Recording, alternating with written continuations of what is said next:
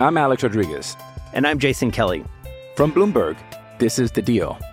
Each week, you'll hear us in conversation with business icons. This show will explore deal-making across sports, media, and entertainment. That is a harsh lesson in business. Sports is not as simple as bringing a bunch of big names together. I didn't want to do another stomp you out speech. It opened up so many more doors. The show is called The Deal. Listen to The Deal. Listen to The Deal on Spotify. Let me just pull up the NFL.com shit from the game so I have it in front of me, and then I'll be good to go. Yeah, that's a good idea. I should do that too. I'm going to use ESPN box score. That's what I'm going to do too. I like ESPN's box score better. Me too. You're a nerd, Brian. Thanks, buddy. Appreciate it.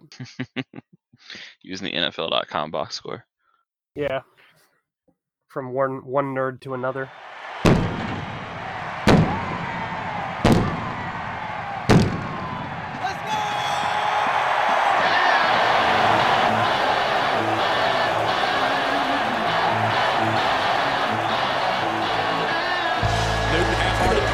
Fakes it for pass end zone. Yes, touchdown to Greg Olsen. Wilson just got it away. There's Keith Lee. Touchdown, Carolina.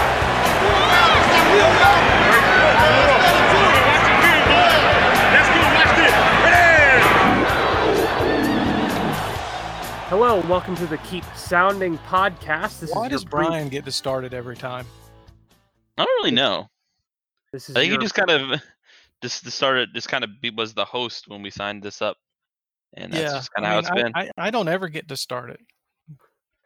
I started it once because we did the one show where Brian wasn't here. Yeah. All right, Brad, go ahead and start it then. I don't want to start it. You start it. Oh my God. Well, I already half started it. It's already half cocked and ready to go. This is your preseason. Well, I was just saying. I was just wondering why I don't ever get to do it. I wasn't saying I wanted to. I was just asking. So we're doing this again. This is our thing now. We're going back to the early days of the Fourth and Short podcast. Just going to interrupt every time I try and get us on track. I can't do it every time. You can't do it every time because then you know it's coming and then it's not as fun. Yeah. Great. So I just get to be paranoid every time I start the podcast. Wonderful. Yes, that's all the right. best. That's a good thing. Okay. Well, this is week 2 edition of the Fourth and Short podcast. It's Keep Sounding now. Remember that time when we changed you have the me name all out of sorts now, you sons of like a year ago? This is your week 2 edition of the Keep Sounding podcast. I am joined by Brad and John, who are fucking dickbags. So yeah, the Panthers played a preseason game. We'll talk about that a little bit before we get into the happenings over the last week or so. Panthers won 23-13. None of their starters really played aside from Greg Little and Brian Burns. So rookies got some time to shine. I'll let John start us off. Give us some of your takeaways from the game, since I know Curtis Samuel didn't play, so you're ultimately happy about not having to talk about him right now. He didn't play, and that took away all my reason to watch the game. I just didn't watch it. No, really? I watched it. No, I did watch it. I like Brian Burns coming out and immediately making an impact. I think that was the 90% of what I'm taking away from that game, is just that Brian Burns has talent. Yeah, I mean he beat up on 2s and 3s basically, but he made I don't an care. immediate impact. I don't care. I was agreeing with you. Beat who's in front of you. Exactly. I was agreeing with you. He made an immediate impact in his first NFL preseason game, which is not always the norm with rookies, so it's definitely a good thing. He did well. Marquise Haynes did well. Brad, anything that you took away from that game in particular that you want to talk about? I liked seeing Marquise Haynes in the 3-4 over the 4-3. I think we've found a way to make him not just a decent player, but actually a good player. I know he was playing against mostly backups, but like John just said, you beat the guy in front of you, and he did that all night long. I mean, he he had 2 sacks, 2 quarterback hits, a couple of pressures. I mean, he looked really good. And hopefully it's the start of something and not just a one-time fluke, because we need as much production from the front seven as we can possibly get. Yeah, I think there's always the caveat with this that all of these performances, we are fully aware that they could absolutely mean nothing once games start to count. Yeah. In week 1 against the Rams, he could disappear and not even make a tackle. Like, it's just as possible that happens as it is that he turns into the next Reggie White. I mean, it might not mean anything, but I was encouraged by what I saw, against the Bears. Same. It was the only time I've ever noticed Marquise Haynes on film from when he was drafted to now. Like, and he made a big impact too. Like the first I want to say first 2 drives, he had like 2 tackles for a loss, and he drew a holding penalty against the Bears. And I don't remember even like acknowledging Marquise Haynes on film at all in the first 4 preseason games of 2018 and the regular season when he did play. So yeah, I agree, Brad. I think that the 3-4 was exactly what he was made for, and that luxury pick in the 5th round, where he could work in situations that are different from what you normally run, might pay dividends for this Panthers defense, since they are making a huge switch now. So, I mean, it's a good thing that he matched Brian Burns in his production. He played a bit more, but it's still good, and it's, again, more than we've seen from him ever before. So, part of me wonders if the coaching staff was anticipating switching defenses going into last year, and they were just like, this is a 2-year process, but we'll go ahead and get out in front of this with Haynes. I think so. I'm kind of hesitant to give him that much credit for anything. Me too. But it does look like it, because the 4-3 ends that we had last year were like Julius Peppers, who we knew was going to retire, or at the very least was not going to play in Carolina this year. And, guys like Wes Horton and Effie Obata, we didn't exactly have, shut down 4-3 defensive ends. So I do think that I kind of think Ron has wanted to do this ever since he's been here, because that's the kind of defense he ran in San Diego. And, we're just now able to actually do it. Yeah, and it's felt like the entire time he's been here, there's always been this whole like, oh, they're gonna do more 3-4 looks. Like we've been talking about that for like 8 years now. Yeah, and they just never had the personnel to do it. Yeah. Ron really introduced a lot more wrinkles last year. Towards the end of the season when he took over, there were a lot more weird blitzes and exotic blitz packages, and just generally different alignments from his strict 4-3 defense he was running for a long time. So, yeah, I think you're right. Like, this was something where they thought it was a long time coming, and this is the year they really drove all the way into it. So, it's about time. I feel like a 3-4 it makes more sense against today's offenses. I mean, the Patriots have been running a multiple defense for a long time. Like, they don't strictly adhere to one or the other. So it seems like NFL defenses should, catch up soon, maybe. Just ascribe to the theory that if the Patriots do it, you should probably be doing it. Pretty much. Yeah. I mean, they're only the most successful franchise over like a 13, 15-year span in NFL history. Like American sports history, basically.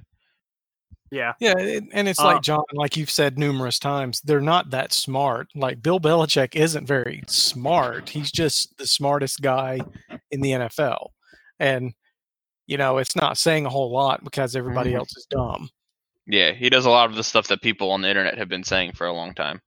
Yeah, he does common sense things like they can't stop the run, so we're going to run the ball more.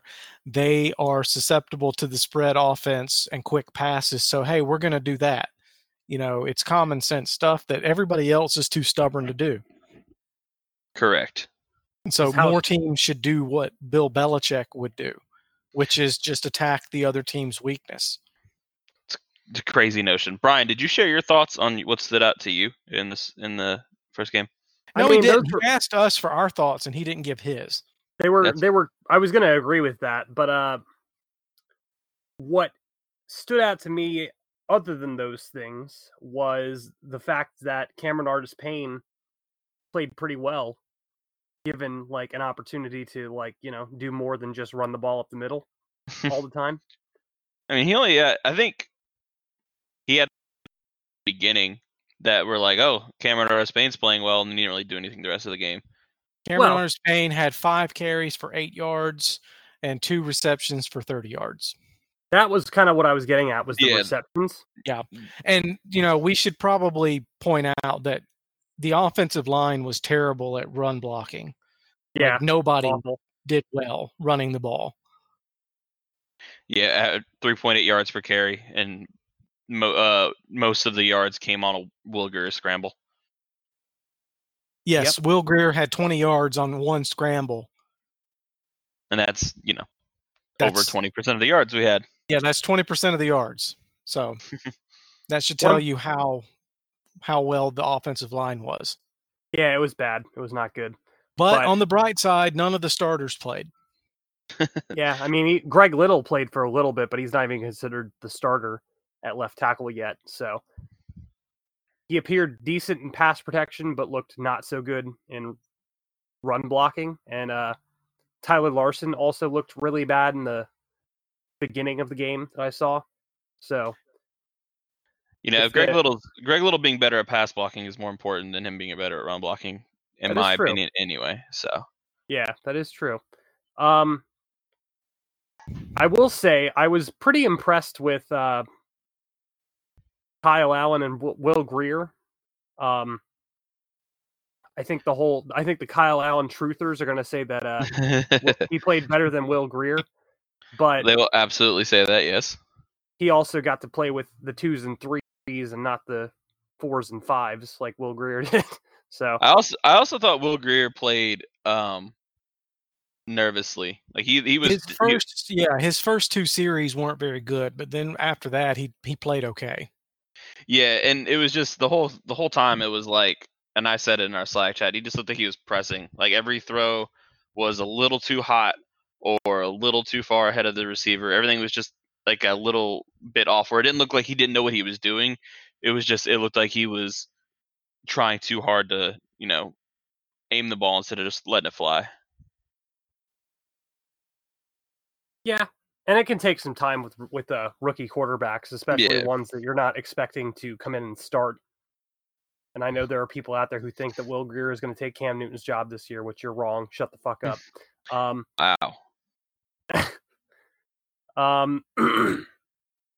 So yeah, I mean, overall, I was not too terribly, disappointed in the Panthers' 2s and 3s. And I mean, beyond that, it's just people who are trying to, make the most of the opportunity they have being on an NFL field playing against NFL talent.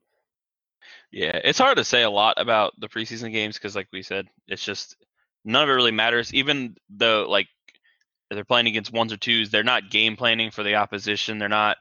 Yeah, they're just running like straight. Just Ron's just putting the 3-4 front out there with 3 front linemen and 4 linebackers, and that's it. Like there's no stunts, no twists, no weird over under, all this other crap. It's just straight up vanilla ice cream football on both sides. Yeah. So you can't, like we've said, you can't really get anything out of this. And like I said last week, Ron already knows 50 of the 53 players that are going to make the team. So you've got 40 guys competing for 3 roster spots. And that's the only thing that matters in these next 3 games.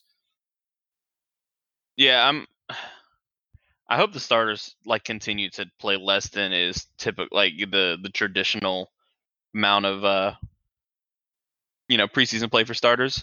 Yeah, Cam should not see the field until the 3rd game, and he should only play probably 1 quarter in it, and then that's all. That's all he should do in the preseason.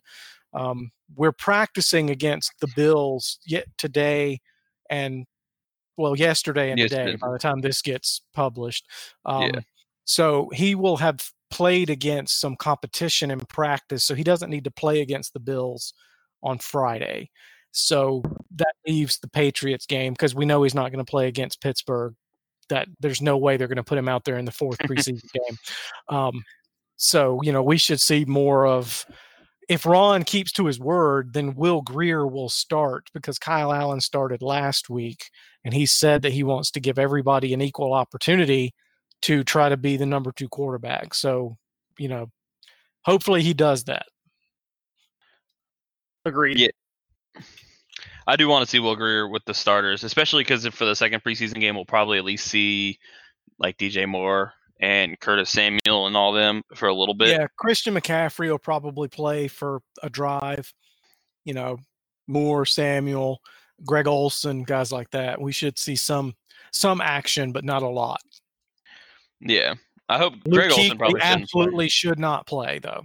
I don't think Greg Olsen should either. Last thing we need is that foot to give out in a preseason game. Yeah, that is true. Yeah, I mean, exactly. There's no reason for Greg Olsen to play when they have Ian Thomas and Chris Manhertz, high priority free agent signing that they had this past offseason, high priority free agent re-signing. So no reason to trot Greg Olsen out there. No reason to trot Luke Kuechly out there. I'd like Ian to Thomas see a little might not play because he hurt his ribs against the Bears. Yeah, it didn't seem that much of a big deal, though. I am a little worried about Brian Burns. Yeah, he hurt his ankle yesterday. Yeah, he hurt his ankle, and he sat out the second half of practice. And Ron Rivera always tends to be coy, but that's one of those injuries where it can really nag somebody. So, I'd almost want him to, not play in the second preseason game if it's anything more than my ankle hurts for a couple days. Yeah. I'm not concerned just because like we saw in the preseason game, it was like if you left with any sort of injury, you were just shut down for the day. Like clearly the coaching staff is prioritizing, as they should, health over everything over the preseason. Well, it's funny, most NFL teams who are really trying hard in the preseason and trotting out a lot of starters don't tend to be good in the regular season. I don't know if you guys have ever noticed that correlation, but I think what the NFL doesn't kind of I guess you could call it credit for enough is how much of luck plays a factor in who's good and who's bad, and a big part of that is the teams that stay healthy. Yeah, the teams. It's a huge thing. Like I remember when the Falcons and the Patriots played in the Super Bowl a couple years ago, it was like these are the only two teams who have started the same offensive line all season. Like How did that Super Bowl go? I can't even remember. I just remember the Falcons had a really big lead. They had a 25-point lead, didn't they? Yeah, and it was late in the third quarter, so. Oh, okay. So they must have won. I can't imagine it going any way differently. Yeah, I mean, they have running backs who know how to pass block, so you'd think that they would have won, but I don't know. For sure. Before we really dive into the stuff going on with training camp, offensively, just looking at anything left over from that preseason game, Elijah Holyfield played somewhat good after his first fumble. I think Brad should share about his take on Elijah Holyfield over the course of the game and how Elijah Holyfield messed up his article. Oh yeah. So he fumbles like the first or second time he touches the ball, and I'm like, okay, well, he's going to be a loser because there's no way that Ron's not going to put him back out there because he fumbled. And so I already had him marked down as a loser, and then the bastard comes out and he rushes for just 26 yards on 9 carries again because nobody could get any ground because the offensive line was terrible. But he got 2 touchdowns. He got a receiving touchdown and a rushing touchdown. And then the Mick Mixon and Mike Rucker decided to make him the player of the game. So I had to rewrite my column and change him from a loser to a winner just because Ron did something that he's never done in the history of of his tenure as Carolina head coach and put somebody back in the game after they fumbled.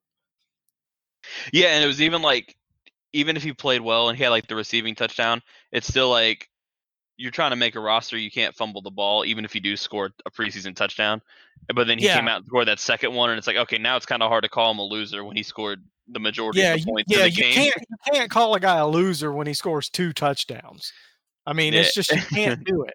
Yeah, and then, the broadcast also calls him player of the game, which is, by the way, a horrible nominee for player of the game. Absolutely. It was the worst. Marquise Haynes or Brian Burns should have been player of the game. Yeah, but he had the knockout blow. Well, Marquise Haynes and Brian Burns, because they didn't let the Bears score.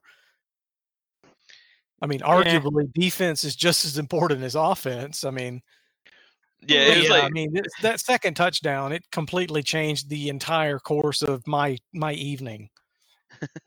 The thing also, like, Brian Burns is the team's first round pick. Like, the fans should, you're the team local broadcast. Like, get the fans excited about their first round pick. Call him player of the game. Even if he didn't get 2 sacks, like, even if he wasn't deserving, like, he did a thing. So that should just like automatically make him front runner for player of the game. Yeah, don't hype up some UDFA who's going to get beat out by Cameron Artis-Payne for a roster spot. I mean, he's already getting hyped up before that. So now they're just. Reggie Bonifant has some competition for most overrated and overhyped player on the team, which we got to talk about Reggie Bonifant because, 4 carries for 23 yards. He had, outside of Will Greer, who only had 1 rush for the 20 yards on a scramble, Bonifant had the highest yards per carry at 5.8. He had a 17-yard run, and then he had, 4 catches for 30 yards. And he had the longest reception he had was 13 yards. And everybody says how versatile he is, how great he is. Oh, look at what he did, 4 catches for 30 yards. And people are conveniently leaving out that 13-yard gain should have been a 65-yard touchdown. And it wasn't because he doesn't know how to stay in bounds. Because he's got to keep this. He's got to keep it a secret, Yeah, he's got to remain an open secret apparently, because it was the funniest thing too. It wasn't like the ball was thrown on the sideline and he had to tiptoe and stay in bounds and just managed to not be able to retain his balance or anything. He just ran out of bounds. Like, he could have cut one way and probably gained 50 yards, if not scored a touchdown, but he went out of bounds. And that's the kind of stuff that gets you on the practice squad and never on the 53-man roster. Little things like that. Those little things are kind of like good reminders of how good NFL players are, because you never see that stuff on NFL Sundays, and so you kind of forget that it's a thing that most people would do, where it's just little things like staying in bounds against a little bit of pressure, or just like knowing where you are on the field, and little things that I think people kind of overlook, but they make a big difference. Yeah, they do. You see a lot more in the preseason with fringe guys where they make little mistakes like that you never see on like in the real games. Yeah, and I hate on Bonifant a lot more than I probably should. I mean, he's not bad. He's decent. He's just overhyped because that's what Panthers fans do, and that's what all fans of all teams do. Every team has a Reggie Bonifant on it. But the thing is he's competing with Jordan Scarlett for a roster spot to me, and Elijah Holyfield is competing with Cameron Artis-Payne because Ron Rivera likes having a quote unquote bruiser, Jonathan Stewart type running back for third and short that he will never use, and he likes to have a pass catcher, versatile Christian McCaffrey type as another backup to Christian McCaffrey that he will never use. So you're looking at Christian McCaffrey, and then either Cameron Artis-Payne or Elijah Holyfield is going to fill that role, plus Alex Arma. So they'll have 2 bruisers and 2 versatile backs. So it's either going to be Reggie Bonifant or Jordan Scarlett, and they drafted Jordan Scarlett.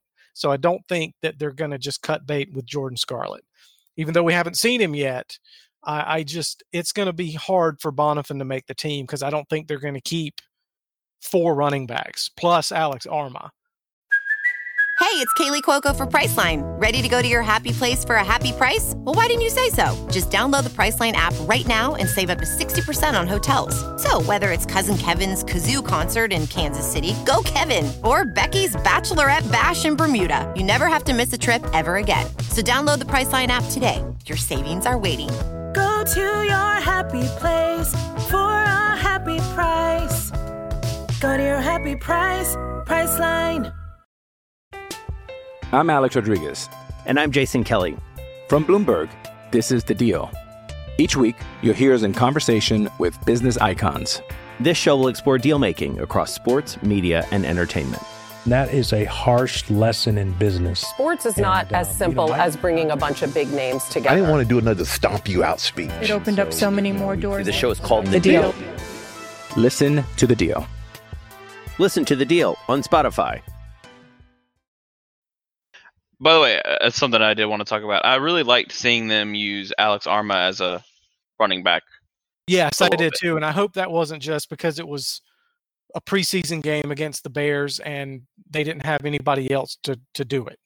Like, Yeah, I hope they're that- actually going to do that. Mm-hmm. Yeah, but not a lot, obviously, because he's not as good as Christian McCaffrey. But just, like, I wouldn't mind seeing him as a, as playing, like, the backup running back role. Just, Yeah, because he's shown some good, he's had moments. He's had that where it'd be nice to have him just stay on the field as opposed to shifting out all sorts of different players. He's also I a big wouldn't ass mind dude. seeing him. I wouldn't mind seeing him get some carries as the running back on like 1st and 5. Like if we catch the defense offsides or something. Yeah. Where it doesn't matter if he only gets 2 yards because then it's 2nd and 3. So it's like we got 7. I wouldn't mind seeing him used sparingly like that. I'm with you. I hope they let him carry more. It's just a change of pace. Just a change of pace, yeah. And then Jordan Scarlett should be back from, as far as I can tell, next week, right? Or this coming week. Yeah, he's been practicing this week, so he'll probably play on Friday night. Yeah, we'll get our first good look at him. So that'd be a good thing to watch. But yeah, Arma is a player who has a lot of different talents. I mean, like, he can catch the ball. He's a good short yardage running back. And he can block as a fullback. It's like, he has some value pretty much anywhere you can be as a running back. So, and he's also a veteran, so he's pretty much going to make the team. And he can also put people in arm bars and break their arms. But yes, exactly. Yeah. He doubles as security. Yes. But, going back to Bonifant versus Scarlett, I just don't think they're going to keep both, because to do that, we would have to have only 5 wide receivers. And I don't think that's going to be possible now because of what we saw from Terry Godwin and also from what we saw out of Andre Livrone.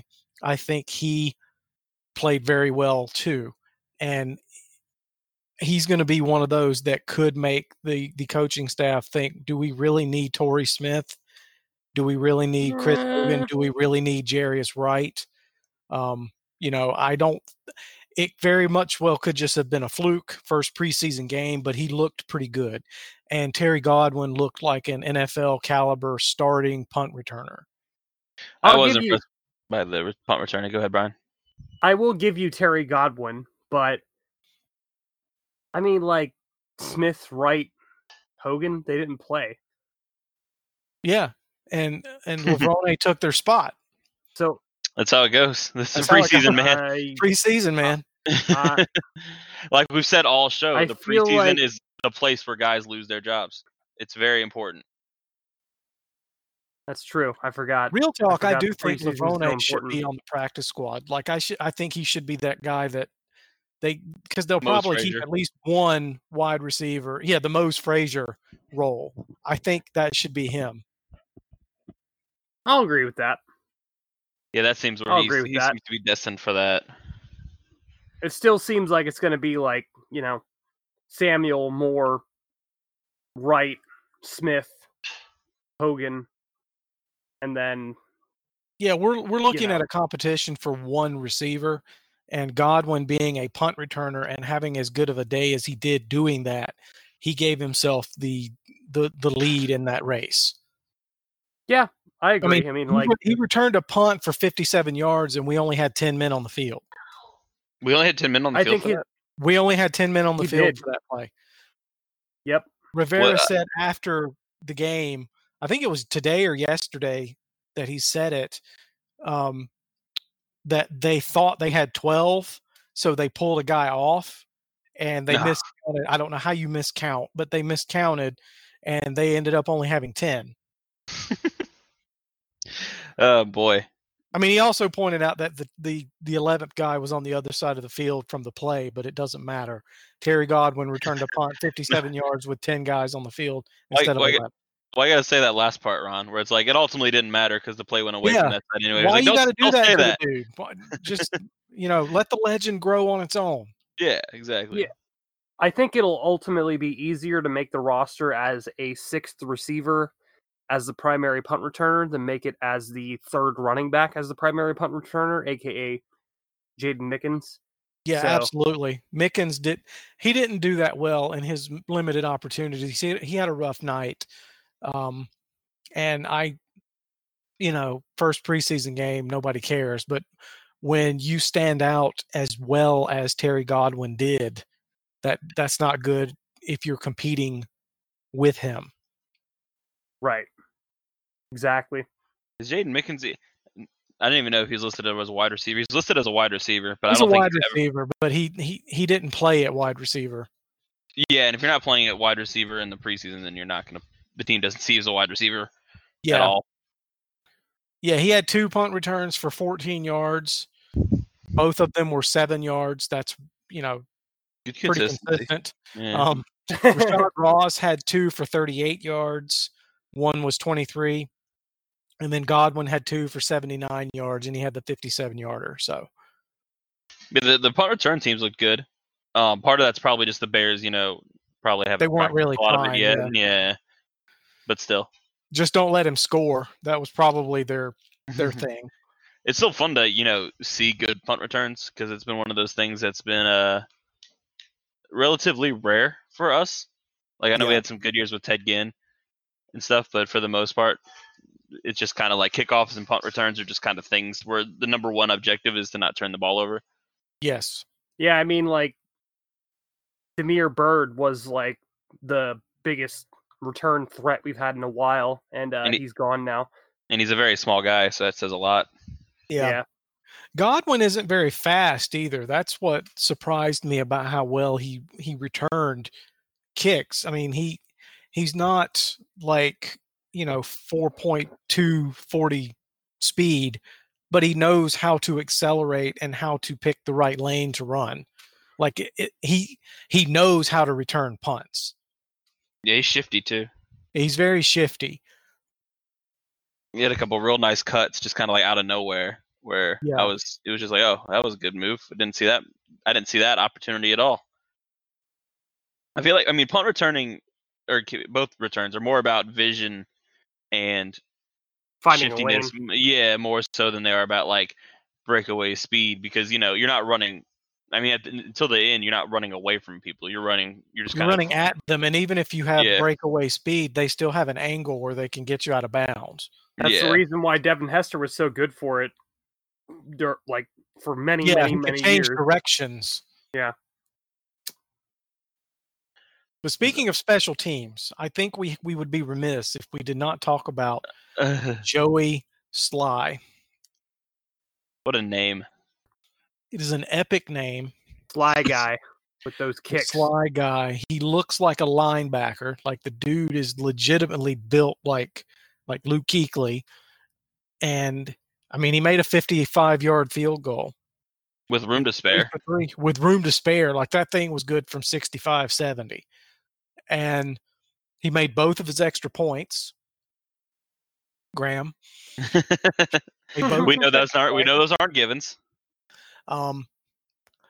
There's something going on with Graham Gano, and Ron Rivera is being coy about it, which makes me worried that there's something legitimately wrong with Graham Gano. And he's saying that it's his non-kicking knee, and it's the same knee that kept him out last year. Yeah. And how do you how do you have a knee injury for 4 weeks in the end of 1 year, and then as soon as training camp starts, you have it again when you're just a kicker? Like, I could understand it if, he's a running back, but, what has Graham Gano been doing to hurt his knee? Well, did they ever say like what it was? No, they never did. Like swelling or allegedly calling it like soreness. Allegedly, he was thinking about having surgery on it, but I don't think he ever did. He should have. Yes, it seems that he should have. Yes. Hmm. But no, it's whenever there's like a recurring, it's not like a definitively diagnosed injury. Like this was just general soreness that just never goes away. Like that's not good. It's not. That is good. A good way to put it. It's very not good. Well, see, this is probably what's going to happen. Sly is going to continue to do what he did against the Bears. He's going to go, 9 for 9, 100% on extra points, all that. He's going to make a 60-yard field goal, blah, blah, blah. The Bears are going to call, and they're going to offer us a 4th-round conditional pick for him. We're going to trade him away, and then Graham Gano is going to come out and say, oh, my ACL's torn. I got to have surgery. And we're going to be stuck with nothing. The thing it's just a Harrison Butker situation all over again. Yeah, that's the most Carolina thing that could possibly happen. The thing about it, and like I was saying with the general soreness, like the prescribed medication for general soreness is typically rest, and he's just rested for like 6 months, and apparently that did nothing to make him better. Yeah, something's wrong, and they're not saying, and that's what bothers me. They're being very sly about it. They're being very sly about it. Very good, Brian. Mm-hmm. I like the way you did that. Yeah, that you sound like you sound like an approving teacher.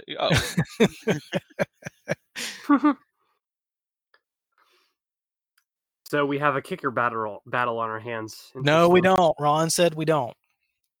Then why is because Graham's hurt?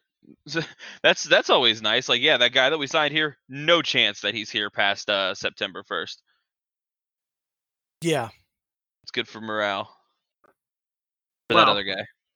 Well, I mean, if he's not going to stick around, who cares about his morale? I mean, honestly, he could. I care. Be depressed as hell, and he's a human being, Brian. I care about his feelings. Oh, you goddamn millennials and your fucking social justice. I guess I see. I mean, exactly. I know this isn't going to happen, but we honestly should cut Graham Gano and just go with Joey Sly. I mean, it's not like kickers are different in the preseason than position players because kicking is the same. There's no vanilla offense, so to speak, with kicking. You do the same thing. You just kick it. They turn down the wind when you're kicking in the preseason. Yeah. It's not like they turn the wind off. So, I think it's something, especially if Gano's knee isn't completely there or right or whatever the situation is, put him on injured reserve if you want to keep him. But there's no reason to just get rid of Joey Sly right now. Yeah, I have to see more of him than just the one game to, why? Be comfortable. It was a preseason game. Why do you need to see more? That is true. Never mind. Forget I said anything.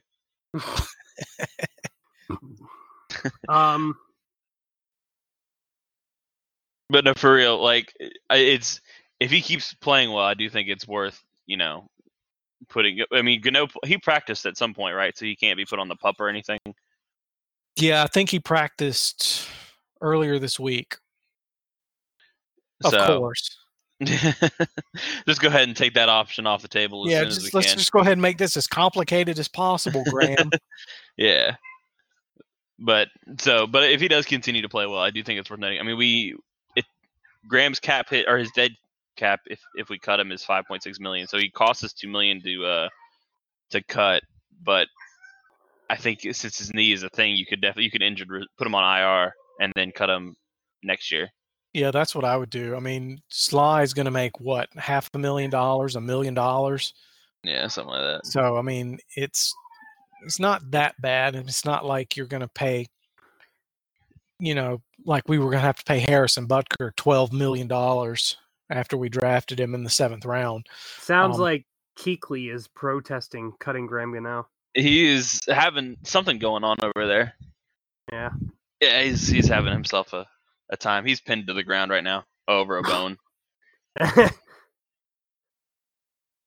Yeah, I mean, we'll see what happens with the kicker battle, but I'm pretty sure that Graham Gano will still be the kicker week 1. Unless he's hurt, there's no way he's not. I mean, yeah. that's just the way it goes in Carolina. There's a 100% chance Graham Gano is the kicker week 1. Yeah. Unless his leg falls off between now and the cut down day, he's going to win the job. And, what's going to happen is we're going to get rid of Joey Sly. We're going to cut him on roster cut down day, and then the Bears are going to sign him, and we're going to get nothing for him. Whereas we could probably get a 4th round pick for him right now if we traded him. How about that? That's a little lofty. Yeah, you're hyping it up a little bit too much. No, who was it the other day that traded their kicker for a 4th round pick? The Vikings, I believe it was, or they traded a 4th round pick for a kicker. Like it happened the other day. Let's see what the Google tells us. Kicker trade. I do remember reading that. I just don't remember. Ravens trade kicker Vedvik to Vikings for pick. The backup for Justin Tucker, aka the Ravens traded kicker Kari Vedvik for an undisclosed draft pick. 2020 5th round pick. Yeah, and it's a conditional pick. It can be a 4th, I think. Okay. See, why can't we make that same trade with Joey Sly? He's a punter too. Oh. Why don't teams do that? Like, have one guy to be the kicker and the punter? It seems like teams would do that. Yeah, just save a roster spot. It says in the caption of the picture on his ESPN article, it says that I don't know how to say his name. He made all 4 of his field goals in the Ravens preseason opener, including a 55-yarder. Sounds like Joey Sly, and he had 2 punts, but he had 2 punts over 50 yards. Damn. Joey Sly did not do that. So Joey Sly did not do that. Maybe Joey Sly is actually bad. Yeah, I think sounds he's bad. like it. Let's sell that. Speaking of people being bad, so there's a certain wide receiver on the Panthers roster right now who is playing against the Bills in preseason joint practices, who was not bad, and I'm trying to think of his name. Was it like Jarius Wright, Torrey Smith?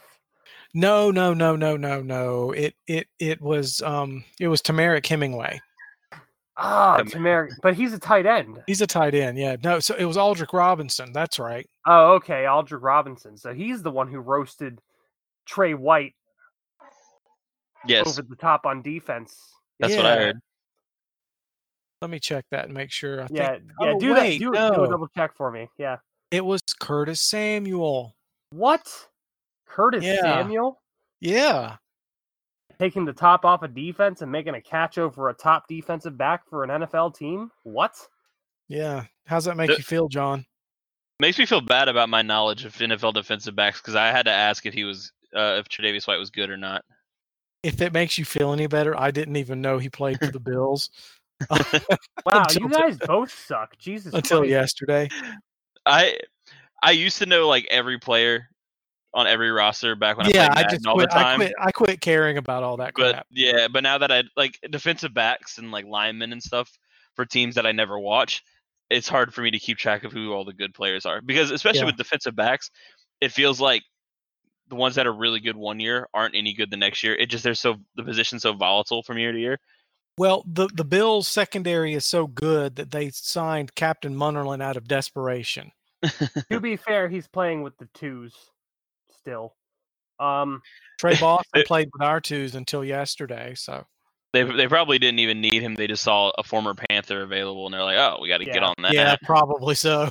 Carolina North. Tre'Davious White is pretty good, at least based on last year. Yeah, I found that. I researched and learned that fact.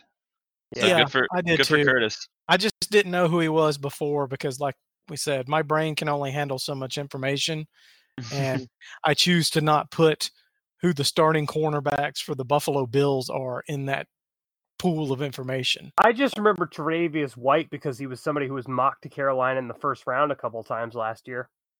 See, I didn't even know he was drafted last year. I thought he was in the league for like 3 or 4 years. No, he was a rookie last year, and he's pretty good. Yeah, well, good for Curtis for scoring on him that one time in practice. What did you think of the catch? Big thing is, it was not a very good catch. Over the shoulder, caught it. It was over the shoulder, bobbled it, stumbled a little bit. Yeah. That's what a biased observer would say. Yeah. I like how even Evan was just like, "Yeah, that's not a very great catch." It's probably a drop in the regular season. It probably would have been a drop in the regular season. It's so funny when we talked about Max Sensen before the show with him being a hype man. It's so funny when like he hypes up a play that happened and talks about how good it was, and then you see the clip like an hour later, and it's like, what? Wait, that's it? That's not that's not what he described at all. That's not what he described at all. That's just a run of the mill catch. To Curtis Samuel's credit, though, he was wide open. I will give him credit, and I don't hate him as much as John does, but he did a good job to get open, like you said. He did cook the corner, and I think he could have done better on the catch, but that's just who Curtis Samuel is at this point. He still caught it. He still caught it. A catch is a catch. Until it's not. Well, yeah. I mean, if he dropped it, it would have not been a catch, but he did catch it, and it doesn't matter how he caught it. If he caught it, it's a catch. Don't at me. This is the NFL we're talking about. That is not true. It is 100% true. If a player catches a football, it's a catch, no matter how they catch it. There are times where I've seen players catch the football and not be able to catch. Zach Miller comes to mind when he broke his leg in half. Also, Jericho Cotchery. Nah, he didn't catch that. I think he hit the ground. Fuck you, John. What the hell kind of Panthers fan are you? Just like Jonathan Stewart was down on that run against the Jaguars in the rain. No, he was not. John, we're going to get you off this podcast. Someone has to be the heel. I mean, that's fair, but fuck. Like, stop being so disagreeable. Those are two things that everybody agrees on. Country caught it, and Stewart was not down. God damn it! You're right. That is true. Everybody agrees on it, and I've watched them both many times, and every time I'm like, I see, I understand it. There's no way you saw Jonathan Stewart being down. Cotchery, I can understand because he probably didn't catch it, but Jonathan Stewart was not down.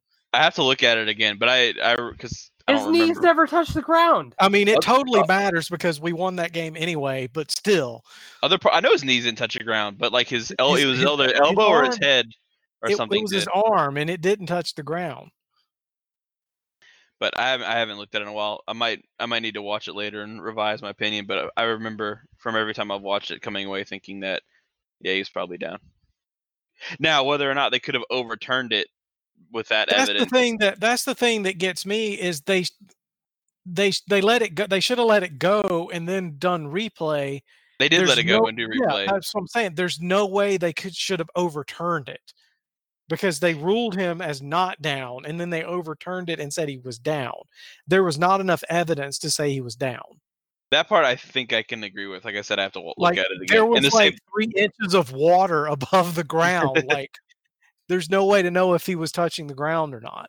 And I think that was the same thing with the Cotchery catch. And I have to watch that one too. But I'm pretty sure it was like he probably dropped it, but if you ruled it a catch, I don't know how you overturn it. Yeah, that play was not getting overturned no matter what. Yeah. Because they ruled it. What did they rule it on the field? They ruled it incomplete on the field. Okay, and then I'm pretty sure. I don't know. I've forgotten everything about that. Yeah, they ruled it incomplete on the field. I thought they ruled it incomplete, and then we challenged it, and they said it was still incomplete. Yeah, I have no issue with that. And then the very next play was when they scored. That's when the game went black for me. So aside from Curtis Samuel, I know John hates talking about him. Just looking at practice, the last I guess, bit we'll get into here. Bruce Miller. Practice. Or Christian Miller, excuse me. Bruce Christian Miller. Who's Bruce Miller? What? Christian Miller had the first day that I've seen since he came here where he was, doing well, punching like balls out of the receivers' hands and stuff, like getting sacks, like. But we're talking about practice. We are talking not about a game, not a game, not a game, not a game. Yeah, practice against another team. I think Panthers the .com probably realized they haven't talked about him yet, so they needed to. Yeah, they needed to make him out like he's the next, like Reggie White or whatever. Yeah, because he hasn't been talked about at all, and they're just like, come on, guys, we haven't gotten much coverage on this guy. Let's make sure the fans get excited about him too. I would be surprised if they didn't have directives like that about specific players to, accentuate the good they do more so than others. Oh, they absolutely do. There's no doubt in my mind. I mean, I think that's part of it with Curtis Samuel, and not to take. I mean, I am taking everything away from Curtis Samuel at all times, but I think part of it is that I think they want Curtis Samuel seems to be like targeted for hype because he's getting talked about so much more than anybody else that it feels manufactured to me. Yeah, like they're not talking about DJ Moore hardly at all. No, not at all. I mean, that might just be, Curtis Samuel could just legitimately be a better player. But they legit posted a video of DJ Moore beating Trey White today on a route. So apparently Trey White's not going to be good if DJ Moore and Curtis Samuel are beating him like a drum. Correct. I didn't say beating him like a drum. It was one route. All right. Beat him like a drum on that one route. Yeah, that's true. Made him wish he played basketball instead of football. I have a feeling the Panthers offense is going to come out and struggle in the beginning of the season. We're all going to sit here and be like, what the hell? This is not what the team said. But I don't know. They struggled to find a rhythm today. Yeah. Yeah, which means in normal speak, that means they sucked. It always takes like a couple weeks for the Panthers offense to really find a rhythm, though.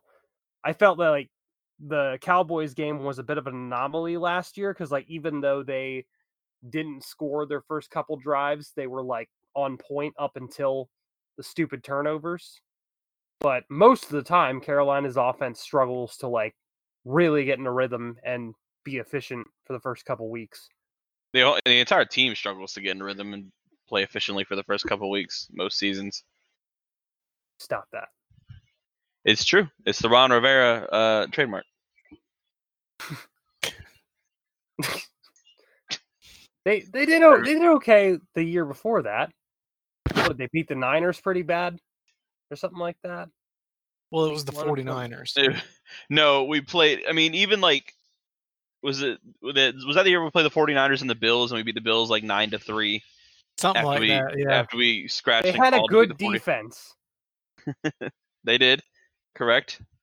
Well, see, that's one reason I'm glad we played the Rams in week 1 because literally anything can happen in week 1 because most teams are all struggling to figure out what they're trying to do. So that's the perfect time to play arguably the best team in the NFC is the week where it's basically a coin flip because Ron loves coin flips. No, that's 100% accurate. Like the best time to play a team better than you or is likely better than you is the first week of the season because that's when all the weird stuff happens. Yeah. Like it wouldn't surprise me in the least to see us win that game 45-3. Like that's how crazy week 1 is. Yeah, and then everybody gets excited, and then we go, and then we start the season off for 4. Yeah. Yeah, we end up 1-3 by week 4, and everybody's like, "Oh, what happened? I thought we were good." That's how the NFL works. Like I was saying, goddamn pessimists, man. I don't like this. No, it's not pessimism. It's just saying like this is a possibility. Yeah. Just acknowledging the fact that the NFL is very. There's a lot of parity there. A lot of parity, a lot of luck. Yeah. Like Except for my Andrew real Luck, opinion, he's hurt right now. Oh. Yeah. Like he made an Andrew. Except for Andrew Luck because he's hurt right now. I just saw he's going to miss the entire preseason. Yeah, with his little small bone injury. Poor guy. It doesn't sound like a penis thing at all. I honestly didn't think that until you said it. You probably could have let that one go. Yeah, I didn't think we were going to talk about Andrew Luck's penis on the podcast tonight, but okay. I'm always aware of that being a possibility. Oh, okay. I mean, I gotta explore those unexplored crevices, you know. So you should stop now. Yeah. You should stop before we get too deep into this. Okay. Can we get fist deep into it? I got you. All right. I think it's time to wrap up the show. All right. So Panthers play the Bills on Friday. Week 2 of preseason. Friday. Cam Newton might play. Luke Kuechly probably not. Curtis Samuel. Cam's not going to play. I would if I were to bet money on whether he would or wouldn't play, I would agree. Yeah, I'll be surprised if he plays. But I do think DJ Moore and Curtis Samuel will actually get some time with the offense and let the Kyle Allen truthers relish in him throwing to the number ones for a little bit. So maybe a little Christian McCaffrey mixed in too. Who knows there? Yeah, I think every healthy starter except for Cam and Luke Kuechly will play. Yeah. I didn't see today. Is Luke back at practice? Yes, he's back at practice, and I just think they'll keep him out for precautionary reasons. Just doesn't make sense. I mean, he's already, fine. He doesn't need the practice. I mean, he already knows what every team is going to do. That dude watches film like it's fucking crack, so he'll be fine. Shaq Thompson we might get to see, which I would like to see in the 3-4 defense. I imagine we'll see a little more of Brian Burns. Probably see a little bit of Bruce Irvin too. So they might be careful with Burns since he hurt his ankle. Yeah, that's true. It depends on how severe his ankle injury is, but either way, we should still see a little bit more of the starters. Get a little Chris Martinez out there, tight end. Maybe Graham Gano kick a field goal or two. Who knows? So if his leg is working, yeah. If it's both his kicking leg and non-kicking leg are working. But yeah. Is there anything else we really want to go over before the Friday? No, I'm scared to talk about too much more. I don't know where you're gonna go with that. Yeah, that's what they all say. Well, from all of us here at the Keep Sounding podcast, this is Brian, as always, joined by Brad and John, and hopefully, barring John not doing his homework before the game, we'll have a live play-by-play going for you on Friday. Don't you put expectations on me. Yeah, we'll have a live play-by-play with commentary unless we don't. Yes. And check out articles and everything previewing the game, but we will be here next week to talk about the Bills game and the upcoming all-so-important third preseason game against the New England Patriots, where we will have a Patriots guest for you. So this is Brian from the Keep Sounding podcast, and you guys have a great week, and we'll talk to you next week. See you later. Keeps the football, takes off to the end zone for the touchdown. He takes the handoff, and he scores. Avoided the Dolphins behind the line of scrimmage and took it in for the first touchdown of the night. Newton keeps, lowers his shoulder and takes it in for the touchdown. On second and goal, shuttle pass, McCaffrey, touchdown. And off dive for Jonathan Stewart, and he's in for a touchdown. That's intercepted by Kuechly. He has more of those than any linebacker in the league over the last 5 years. It is good, and Carolina gets a road win in New England.